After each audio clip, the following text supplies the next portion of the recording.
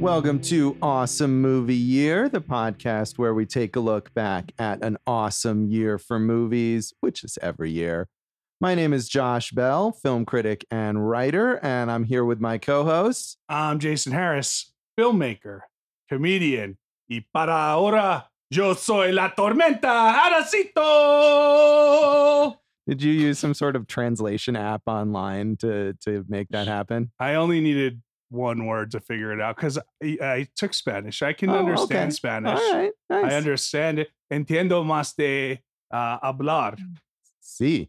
That's the extent of my Spanish. Yeah. So why are we speaking Spanish? Yeah, I called myself the Storm because that would have been my nickname if I was part of the Buena Vista Social Club. Yeah, so we've been talking about the films of 1999 in this season, and it's time for our documentary pick, which is Buena Vista Social Club from director Wim Wenders. And this is our second Wim Wenders episode, joining the pantheon of such greats as Rob Reiner and Martin Scorsese and other people. One or two others. Yeah, a few others. Checked on. Herbert Ross. Herbert Ross, yes, indeed. And I think maybe Mel Brooks. Him too. Yes. So yeah, quite a list, quite an eclectic list of filmmakers there.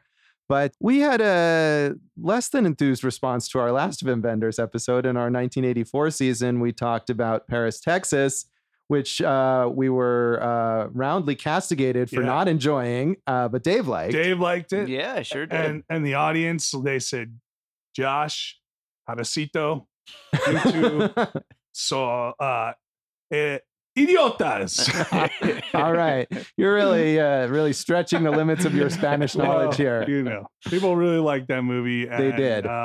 It's good that we are exploring more Wim Wenders, but this side on the documentary side. Yes. Although, as we'll come to find out, many of the collaborators of Paris, Texas participated. And by many, I mean at least two. There you go. Well, that's enough. Yeah. And of course, over his career, Wim Wenders has kind of split. He's made a lot of narrative films, but also has a thriving documentary career. But certainly this is his best known documentary, I would say. It was a big success. It grossed $23 million worldwide. I couldn't figure out what the budget was. I didn't find that figure anywhere, but I can't imagine it was huge. I had seen, I could be wrong, but I thought it was something like $250,000. That sounds right. I mean, so that would be an amazing profit for this film. It was also nominated for the Oscar for Best Documentary Feature, although it did not win. It lost to One Day in September. And of course, it was based on and inspired by a hugely successful album, the Buena Vista Social Club album, featuring all of these Cuban musicians, kind of curated by Ry Cooder. And that had sold 2 million copies in the US and won the Grammy for Best Traditional Tropical Latin Album, the very specific categories they have at the Grammys. At last check I had seen in 2015, it's over 12 million worldwide. So a huge phenomenon. It is. I mean, it was a huge phenomenon already. And I mean, I think that's why, Wim Wenders kind of came later in the process and said, let's make this film as they were putting together these concerts with these musicians. And of course, as you alluded to, he had worked with Ry Cooder before on Paris, Texas, and presumably they're friends and collaborators. And so Wenders comes in and says, let's make this film. Yeah. I think it was not him who said, let's make this film. It was Ry Cooder. Oh, well, there you go. Yeah. Who was scoring another film for him at the time. And Wenders had said, I could see his mind was still on Cuba. And Ry Cooder was going back, and he convinced Wim Wenders to come down. One of the first that I know fully shot on digital kind of handycam stuff. And, I think it's got that kind of naturalistic look to it that shows that we're just using basically natural light and telling the story. And it's less about style and more about substance in this case. So. Yeah, it looks terrible is what the sort of you're dancing around there, maybe. I didn't really care though, because they did film so much in the daytime in Cuba. So you were getting that setting. But I understand if that's a criticism you have, that's totally fair. Yeah. I mean, you're right that I think on two fronts. One is that really they're mainly concerned with just capturing this however they can and using those digital cameras was probably a practical consideration as much as a stylistic consideration because they had to travel to Cuba, they had a limited budget, whatever the reasoning was.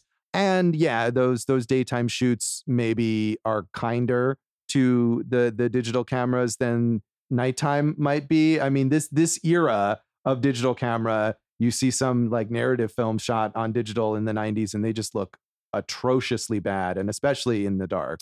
That's true. I think Michael Mann was kind of the first to figure it out, but he was using very expensive digital equipment at the time. Yeah, I mean, the whole thing, like you're saying, feels like, hey, it's almost like a travel journal of sorts, right? And we're just gonna see what we get.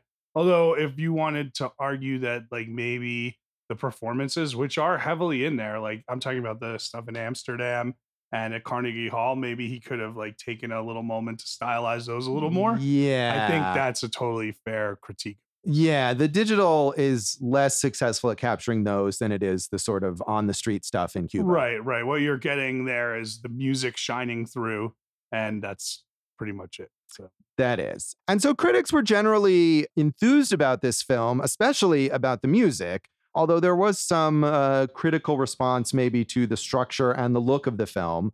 Roger Ebert and his guest critic Wesley Morris actually gave this movie 2 thumbs down. Man. Although I couldn't, the resource that I use to watch these is just some dude with a website and who uploads all of these episodes himself, I'm pretty sure from like VHS recordings. And for whatever reason, this particular episode was not fully available. So there's the summary at the end where they say, here's what we gave each movie. So I saw, but I don't know what their argument was specifically. Well, so, but I guess you would from reading his review. Yeah, I can give you Ebert's reasoning, but I'm not sure what Wesley Morris said and if he felt the same way. So because Ebert did think the music was great, but he had some issues with the way the film was put together. He said, I didn't expect a concert film, but I did expect that I might be allowed to hear one song all the way through, with the cutting dictated by the music. No luck. The songs are intercut with biographical testaments from the veteran musicians. These in themselves are splendid. The stories of how these performers grew up, learned their music, flourished, were forgotten, and then rediscovered are sometimes amazing, always moving. But the movie's strategy is to show them in performance, then cut away to their story, leaving the songs stranded. The movie reminded me of a concert where somebody behind me is talking and moving around all the time. Let them play. And I guess, but, you know, we've talked about music documentaries a few times now. And my feeling is that like just watching a straight musical performance for an hour and a half will generally bore me. Yeah, I am in the middle on this one. Like the story is totally necessary to this, right? And I see Ebert's point because it's a lot of people like we said, this caused a resurgence in this Cuban traditional music. So I could totally see wanting to hear the songs all the way through, but maybe there's a middle ground where like we could hear one at the beginning and one at the end. You know, as it is, it's an hour and 45 minutes running time. So you either got to cut a few songs in the middle or just kind of like go with the structure they had. But I think he could have like let one run all the way through at the end for sure. Yeah, there were a couple songs that I felt like were all the way there, but maybe there were parts that were cut out or whatever. And I think what Ebert is saying is that he wants both of those elements. He just wants them kind of separated more cleanly. Yeah. But to me, and again, I mean, for me also, like the music, I can appreciate that these guys are really talented, but this isn't music that I really am drawn to in any way. So I'm fine with not hearing the full songs. And I loved it. I love the music. But Josh, did you feel that like the structure was pretty, I thought, traditional in the way he structured this film? Yeah, I mean, to me, the structure was just kind of repetitive and basic. It's like, here's this person, here's kind of his story, here's some of his playing. Now here's another person. Here's some of his, the structure. Right. And it was like, that was fine. But I after like 20 minutes of this movie, I was bored. One thing I did like related to this kind of mixing was that there were a few times where he would show one of these musicians kind of playing on the street or in their apartment, just kind of casually. And then it would transition into the version of that they were performing on stage. And I thought that was cool. Yeah, that was a way he used to get into these particular subjects. And the best one of that I noted it down, I thought was Eliades Ochoa Bustamante, who was the guitar player and you see this like great pan shot over these train tracks, and you're hearing this natural like sound from all over whatever the environment is, and then he's just sitting on like a concrete whatever, like, you know, a broken piece of concrete playing guitar, and it's like, man, there's music all over. It really gave you this feel, and just how important it was to him and to country. And like you said, like then they go into the performance, and I like that as well. Yeah, it's cool. But again, I feel like there's another sort of that technique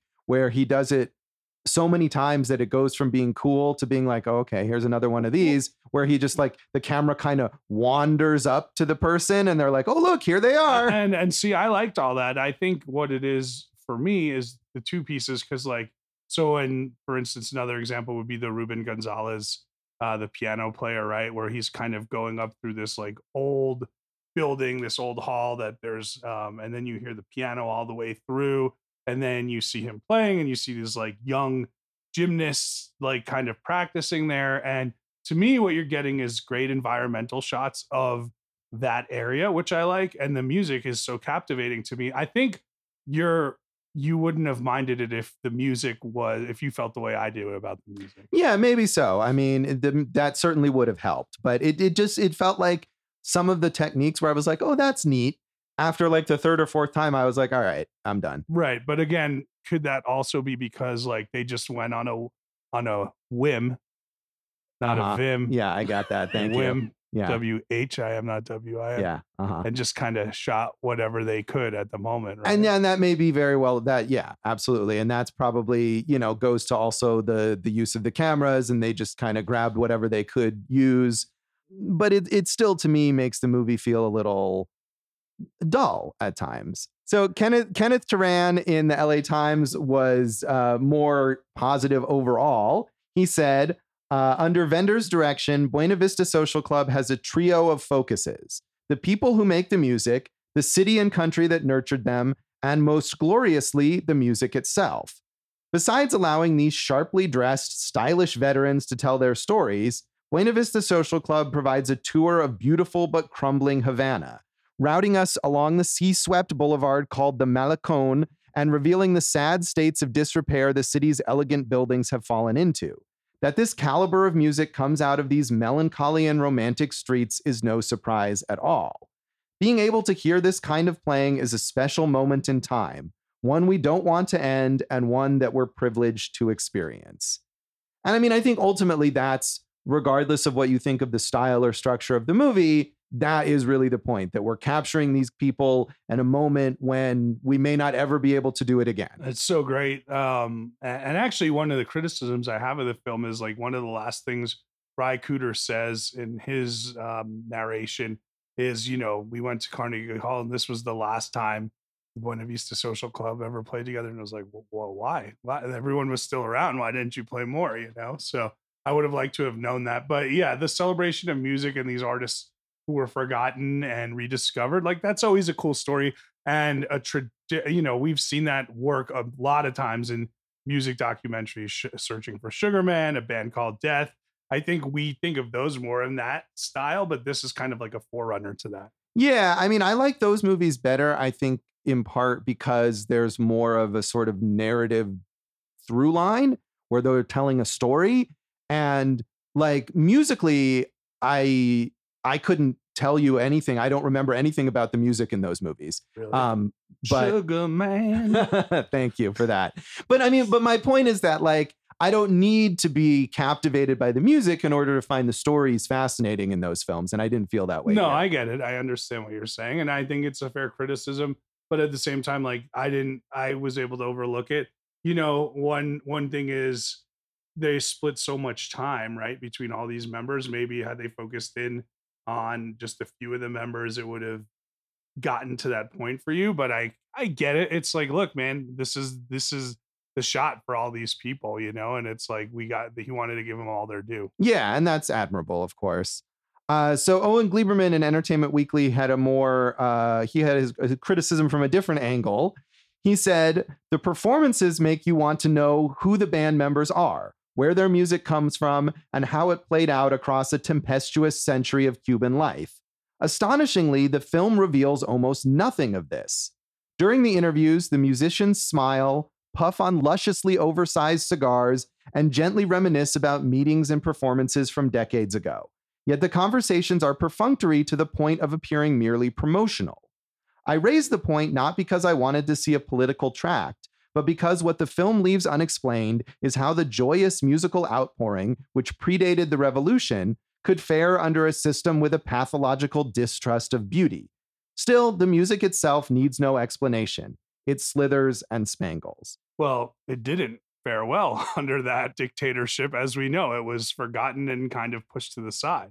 Right. But I mean, I see his point in that it does feel as much as these people, I mean, and maybe not specifically just about the politics that he's talking about here, but in general, like as much as these people are endearing, I did feel like all of the interviews were superficial. This movie to me felt like a promotional sort of supplement to the album. See, I'm not going to say, I mean, that's okay, but I would say less than that. It felt unfinished to me. Like, I think Wim Wenders could have done more work. Like, I would have loved to have seen footage from, and maybe it doesn't exist. I don't know. Right. But like, there is that segment with, again, Ruben Gonzalez, where he's like carrying around these pictures of his old band leader. And it's amazing because he's carrying them in a plastic bag. And like, Ibrahim Ferrer talks about how they're not materialistic, but like these things are like, right, I would say treasured artifacts of his life, and he's just carrying them in a plastic bag because that's what he's used to.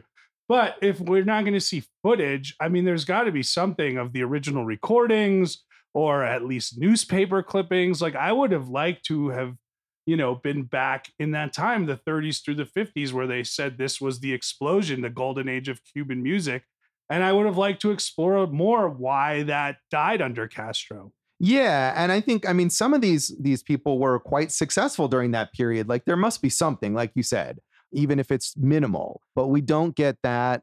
And my feeling also was like, I didn't get a feel for like, where did the songs come from?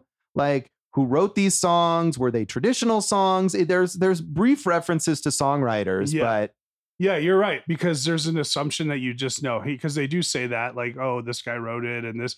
But I felt the same thing of, you come in and it's Ry Cooder talking, and like, we know who Ry Cooder is, but like, I think in a documentary, you can't just assume people are going to know who Ry Cooder is, right? Like, he's an acclaimed musician, but he's not a household name. I would always think you would want to at least say, at least have that interview. I'm Ry Cooder. I've been playing since the 60s, blah, blah, blah, So I think that was a failure of the film for sure. I guess. I mean, my feeling is like, he's not the story really. Like, you get, he's the American guy who's bringing these guys together, and that's all you really need to know about him. I mean, it would have taken 1 minute to explain who he is, Josh.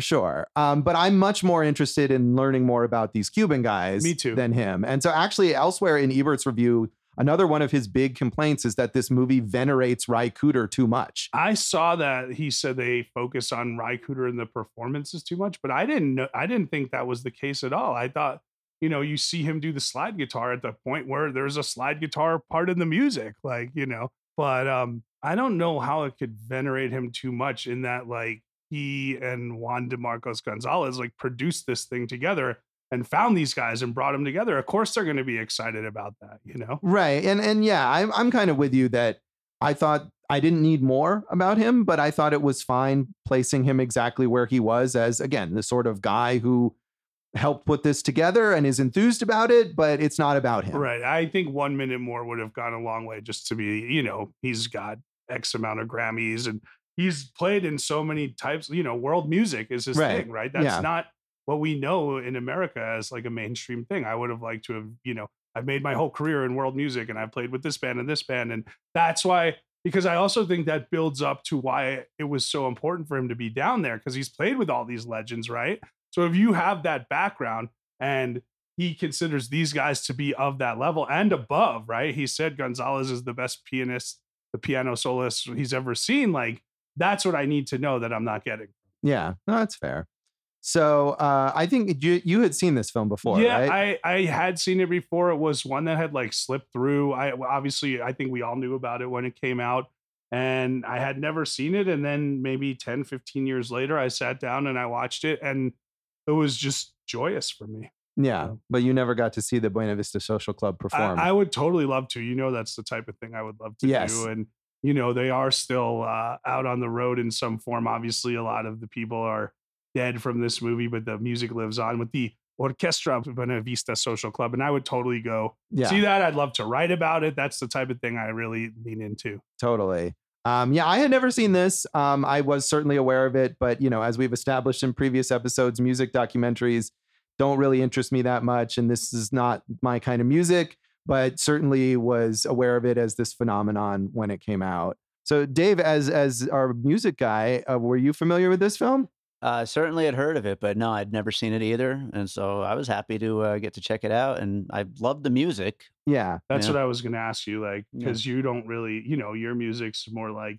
Yeah, I'm more of an alternative music guy and, stuff like that. And but I can appreciate the musicianship here. Yeah, it just, to me, is like it gets in your bones and you want to just start dancing and everything. Well, I don't dance. No, you definitely maybe on the don't, Patreon. So. Yeah, nah, even there. But I'll use any excuse to dance. You will, indeed. You have any other background on this that you want to mention? Well, like you said, the Lost to One Day in September. What I found interesting was that 3 of the 5 movies that were nominated for Best Documentary were all music movies that year. So there was Speaking in Strings and Genghis Blues, which were also films about music. And then there was one about boxing called On the Ropes. Let's see, anything else?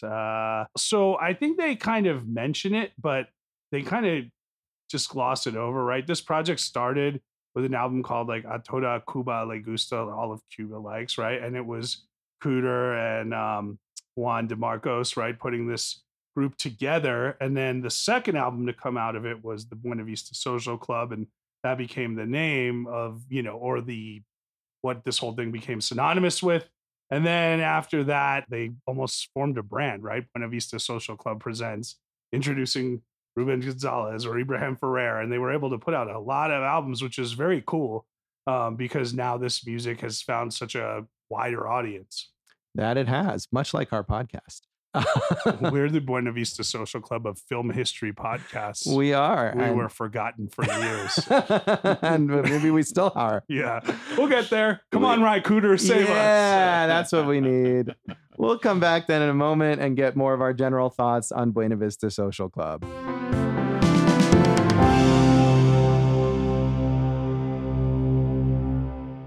Welcome back to Awesome Movie Year. In this episode of our season on the films of 1999, we're talking about our documentary pick, Wim Wenders' Buena Vista Social Club. And Jason, you're more enthused about this than I am. So I am. I still really enjoyed it. I definitely saw the flaws, at least some flaws that I would consider to be there. And I think we've already talked about a good amount of those. But, I love, I was a big fan of Anthony Bourdain, and this is kind of almost predating that in a way of kind of going to a location and, what travelogues are and new things. But like this to me worked as a travelogue, and then also the music, I just really enjoyed it all the way through. And I would love to discover more of it. And then, how does that relate to Cuban immigrants coming over to America and in Miami and in New York, and then kind of how does that music move and change? Like, I love all that stuff. So I understand all the criticisms. I just think the music is really the top for me. And like you said, we don't need to enjoy the music to enjoy the documentary, but it certainly helps.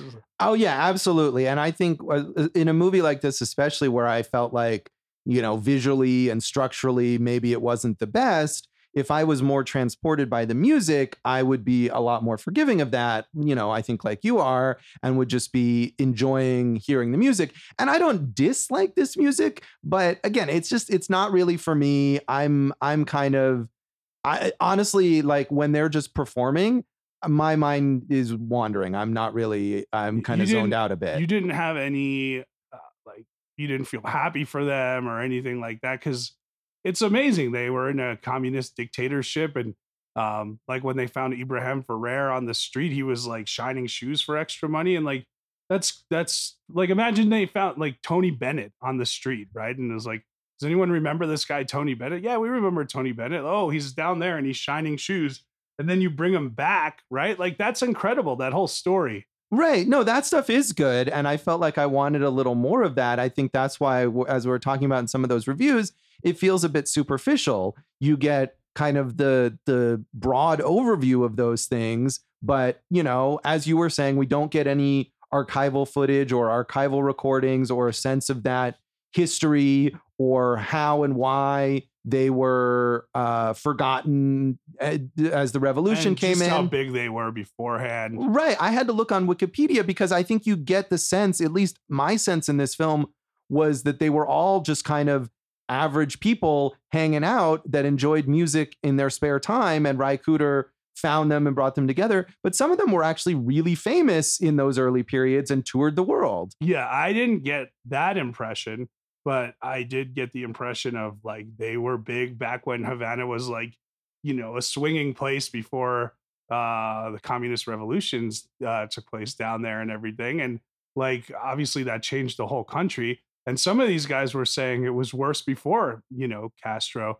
So I think they could have gone more into that and why this style of music became out of fashion under him, because it's not like Cuba didn't ban music, right? So right, that's the thing. It's not illegal. We don't see them having to be in secret to record their music, or they're performing on the streets or whatever. And it's certainly not disallowed or anything. So I just felt like I didn't really have a good sense of the context. And if that's what I'm looking for, is the story, is a narrative or a broader sort of social message, and that's not really there, then you're left with the music, and the music is great, but it's not for me. I understand you wanted to connect a little more to the whole piece. And, you know, when researching it, you find out like, hey, these guys were allowed to tour the world, but other than a per diem, they weren't allowed to take home a salary because they're in a communist regime. Right. And, you know, there's some crazy stuff like that. But did any story of any of the musicians, was there one that maybe excited you or anything? No, I mean, a lot of them are interesting. I feel like that was the thing, is that they were interesting enough that I wanted more, and I just didn't get that. Like, I thought, what's his name? Campe Segundo, Campai Segundo, the 90-year-old guy, was fascinating to watch him, and just the life that he's lived and the attitude that he has. And he's sitting there talking about how he's smoked cigars for 85 years. And that stuff. And there's a scene at the very beginning where they're driving, trying to find the actual Buena Vista Social Club, the location where it used to be. And they're asking all these people in this neighborhood, oh, is it down this street or down that street? And you see all the people kind of start gathering around them. And that scene really drew me in. And I thought, oh, this is going to be really fascinating. And then it just didn't. Again, I felt like, okay, when we're going to use this as a jumping off point and learn more about what was this place and who was there, and we just didn't. Well, that scene kind of mirrors when we get to Omara Portuando, you know, and just kind of like she's singing on the street, people are following her and singing with her. And I think I did want to know more there too. Like, are they singing because just like there's such a rhythm to the daily life there and people just like that? Or is it because they recognize these people as the stars that they were? Like, when I was reading about Campai, who died about 5 years after this, he died at age 95, right? Yeah. 5 years after that, they had a whole celebration in Cuba, like for his 100th birthday, and like a big concert playing his music and everything. So all that stuff is valid. I just don't know, you know, you really got to restructure this piece then. And maybe you should. But right, I mean, I think going back to that scene that you're talking about with the only woman in this ensemble, and she's walking down the street and singing that song, and you see that people on the street are kind of singing along with her. And again, I thought, okay, well, is this because this is some sort of traditional song that everyone knows? Or is this a song that she was famous for singing? Or what is this song and why do people know it? Are they just following her because there's a camera on her? Like, I don't know. Yeah. The other thing is like they would talk about like the bassist, right? He was talking about how like he spent his whole life looking for the right piano player, and it wasn't until he and Gonzalez teamed up. And I think that was a missed opportunity to just like, why can't we show them together playing, right? Like you saw these people playing on their own. But again, I mean, to me, there's just as much good as there is bad. Like I love the stuff in the studio. And I think they could have done more of that, like shown how they were building these tracks together and the production aspect. I mean, that's a little inside baseball stuff, but I like that stuff. Yeah, I don't dislike that stuff necessarily. I think that could have been good. But to me, what's most unique about this is the cultural situation. You can see a million music documentaries that show you musicians in the studio recording tracks. Right. There's the game of dominoes between Pio Leiva and Puntalita. And like, that's fun because there are these two old Cuban singers and they're talking a little trash to each other and playing dominoes. I would have liked to have seen more interaction with this whole crew. Sure. Yeah. Yeah.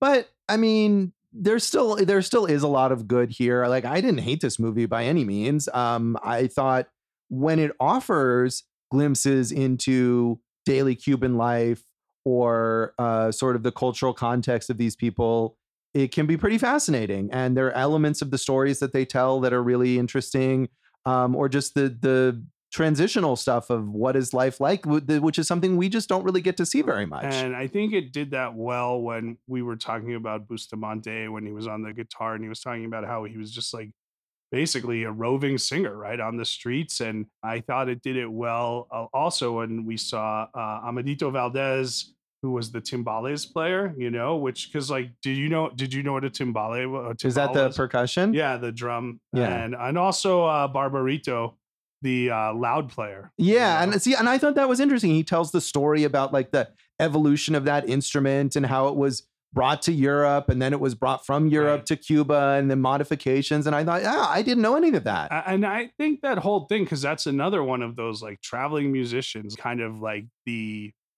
I don't want to, in Ireland, you have the buskers, the street musicians, but there is such a grand tradition of like, we travel for the art and we just play our music and we survive however we can. Like, I would have really loved to have known more about that, But again, now we've made this a 6-part miniseries, Josh. Right. Well, and that's probably what it would be if it were made today. Netflix would commission it and it would be an Ibrahim Ferrer episode. And right. And you'd have to have Ry Cooder would have to be like Anthony Bourdain or something. He'd have to be the host of it. And I like this idea.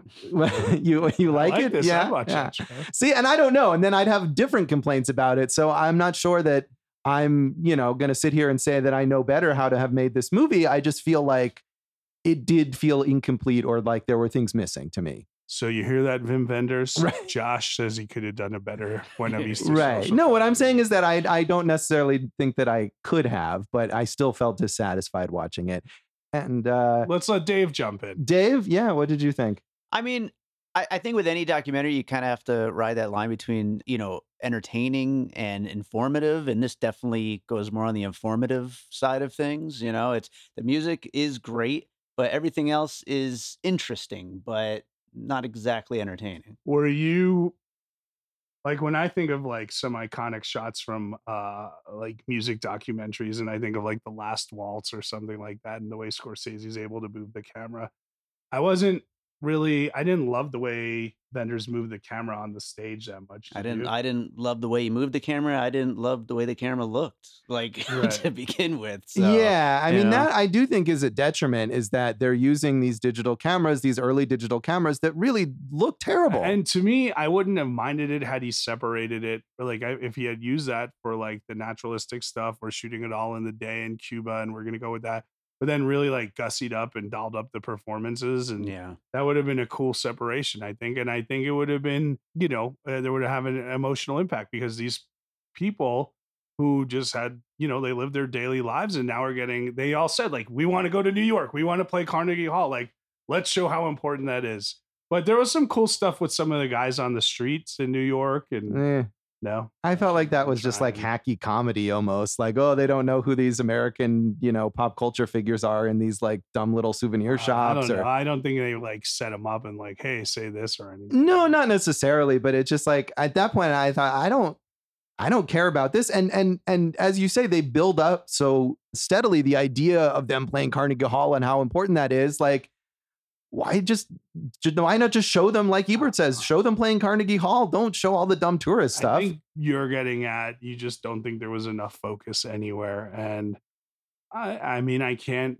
to me, the music was just so good I didn't care. Yeah, yeah. But yeah, I mean, I think those performances too, especially we've seen, like we talked about Stop Making Sense, and maybe we didn't love that movie, but that's a movie where Jonathan Demme has really carefully considered how to shoot a live performance, and that's all that movie is, and Right. he comes up with new ways to do it, and that's just not what they're doing here at Yeah, all. that was my criticism of that movie, was that was all that there was, right? Right. But I mean, if you're shooting the performances, you can That's- do it in a creative way, and he's shown that. I agree. I'm just not going to hate on it because I like the music so much and it kept me entertained and I wanted to root for these people. And, I don't hate musicians who have given their life to their craft, Josh, unlike you. I mean, I don't hate them, and I didn't hate the music. But I do find this music kind of, as I was saying, when we talked yesterday after I watched this movie, I took a little nap because it kind of lulled me into a little sleepy state. Chan. Okay. Well, if Jason is singing, then I It's think time to we've rate reached this the movie. end of this. I So agree. should we rate this out of 5, I don't know, weird Santeria idols? I was going to just say loud since we Sure, talked I about was that going too. to say Cuban cigars. Oh yeah, there is a cool Mm. scene of the cigar making that was Yeah. sort of random, and it was another one of those things. I was like, oh wow, I could learn more about this, but no, All right. I'm giving it 3.5 just Yeah. because I love the characters and I love the music. So. no, that's 3.5. fine, and I think most people agree with you. I'm gonna give it a 2.5, with the acknowledgement that it's just clearly not for me, but it's fine. So Dave, I'm going with 3. It's like you said, it's fine. The music is great, but that's it basically. Bunch of wet blankets here today. that we are. So we'll come back in a moment and talk about the legacy of Buena Vista Social Club.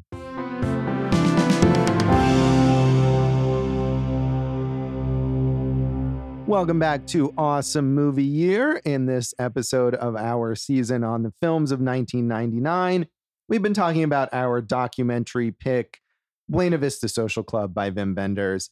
And as we have already talked about, I mean, this movie and the album that it was based on were a launching point for all of these musicians to kind of have a resurgence in their careers. Pretty amazing. I mean, we see it now more with like the ability of media to go worldwide so fast. But this is great. Like they were able to go and tour around the world again, and they did it, only a certain amount of gigs as the Buena Vista Social Club. And then each one of them kind of toured on their own.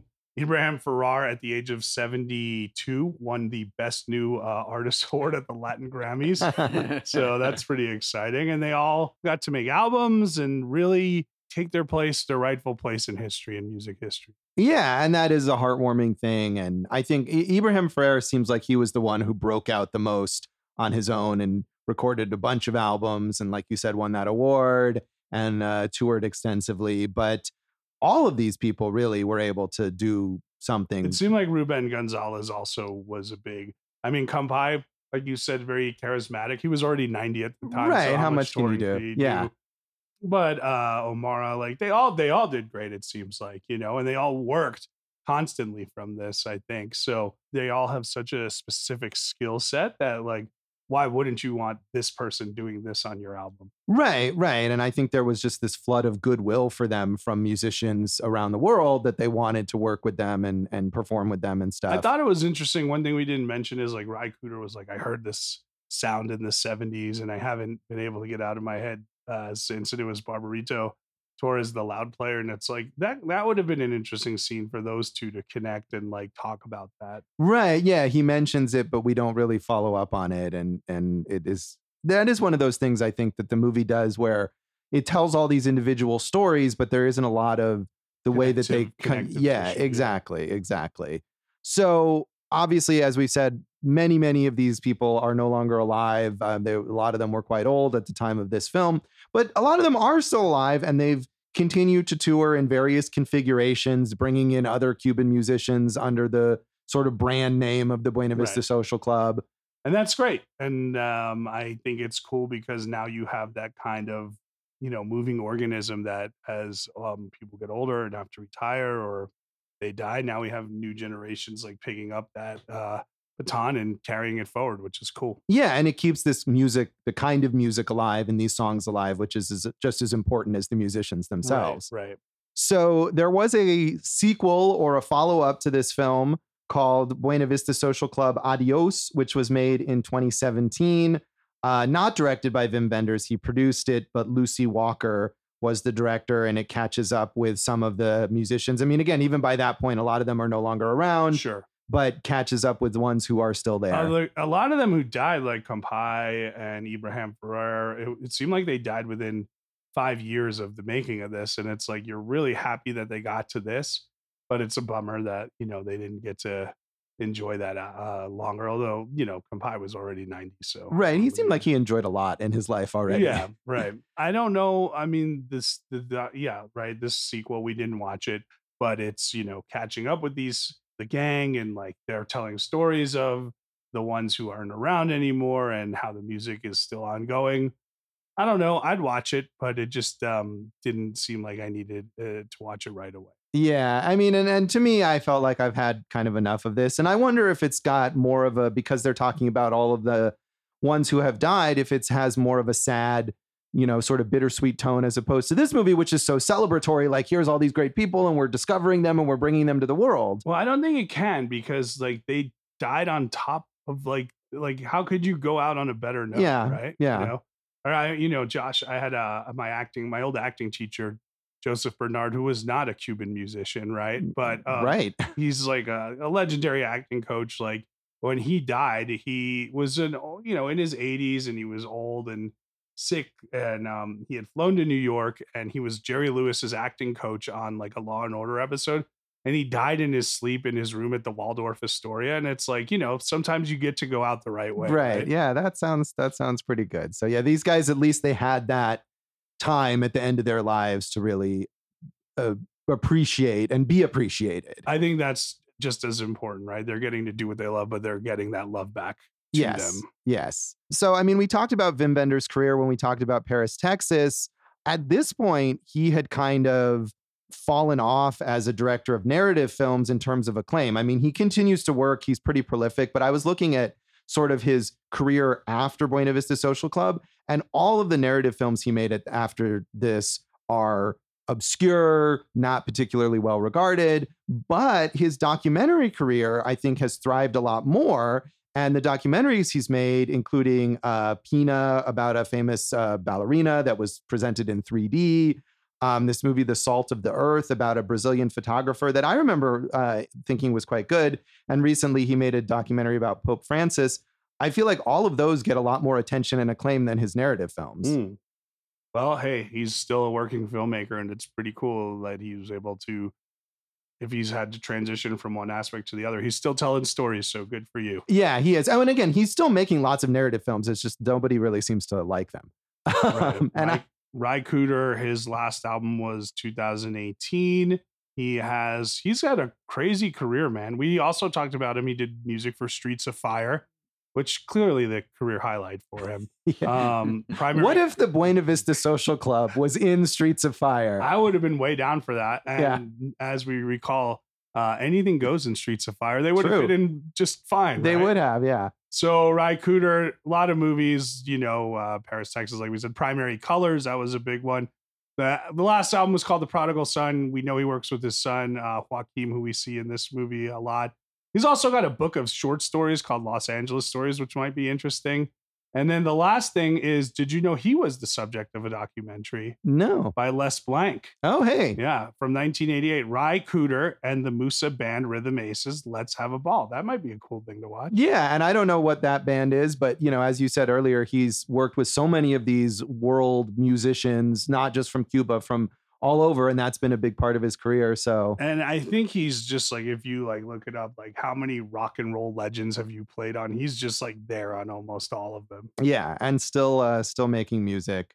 So between him and the surviving Cuban musicians, maybe there could be another documentary down the road. Juan de Marcos Gonzalez had a good year this year. Do you know what he was in? Oh, right, he was in that Lin-Manuel Miranda animated movie, right? Vivo. Yeah. Did you see that with your daughter? Nah, she watched it. I have not yet, but I'd like to watch it. I guess that could be a good one, right? You could educate her about the Buena Vista Social Club afterwards. I could, and maybe I'll have to. Yes, it'll be required experience for her. Maybe she'll just come back to me and she's like, I already know who Cachito Lopez is or something. She's so cultured. Erudite. Yes, she is indeed. Child. So that is Buena Vista Social Club, and that is this episode of Awesome Movie Year. Check us out on social media. Check us out on social media, awesomemovieyear.com, Awesome Movie Year on Facebook and Instagram, Awesome Movie Pod on Twitter. Maybe one day we'll get a collection of these and we will be released on World Circuit Records by Nick Gold, who released the Buena Vista Social Club, Josh. I can't wait. I'm on Facebook as Jason Harris Comedy. Same on Instagram, J Harris Comedy on Twitter. Actually, Josh, I have 5,000 friends now. You have to find me as J Harris Comedy on Facebook because I'm drawing them in like the Buena Vista Social Club. You are. Go for Jason, somewhere lost in a communist revolution in Cuba. Yikes. Yeah. JoshBellHatesEverything.com is my very infrequently updated website. Also, Josh Bell Hates Everything on Facebook, where I am not quite at 5,000 friends. So feel free to add me. It's not a friend page, so I can add as many people as I like. At Signal Bleed on Twitter. And you can listen to our producer, David Rosen's awesome podcast, Piecing It Together. Check out Piecing It Together wherever you listen to podcasts. And at the time that this is going up, I have a new album that's coming out next week, The Dissection Table. It's a soundtrack album, a score for a film I scored. Next week, as in when we release this, it'll be really, wow, that's exciting. Yeah. So. Congratulations, Dave. Thanks, is there a lot of Cuban rhythm on that album? No, just horrifying terror. What are you dissecting? People. Horrifying terror, my favorite genre of music. Yes, that's right. That's that sounds about right. Yeah. So what do we have in our next episode, Jason? Speaking of horrifying terror, Josh, we're going to take a real mind trip to a movie we all liked when we first saw it, but who knows now? It's your pick, Josh. Why don't you tell us? Well, going from one club to another club, it is Fight Club, the David Fincher film, which I love, but it's been a little while since I've seen it, so we'll see how it holds up. I'm excited to rewatch it. Yeah, me too. So tune in next time for Fight Club, and thanks for listening to Awesome Movie Year. Thank you for listening to Awesome Movie Year. Make sure to follow Awesome Movie Year on Facebook, at Awesome Movie Pod on Twitter, and at Awesome Movie Year on Instagram. And if you like the show, review us and rate us with 5 stars on Apple Podcasts.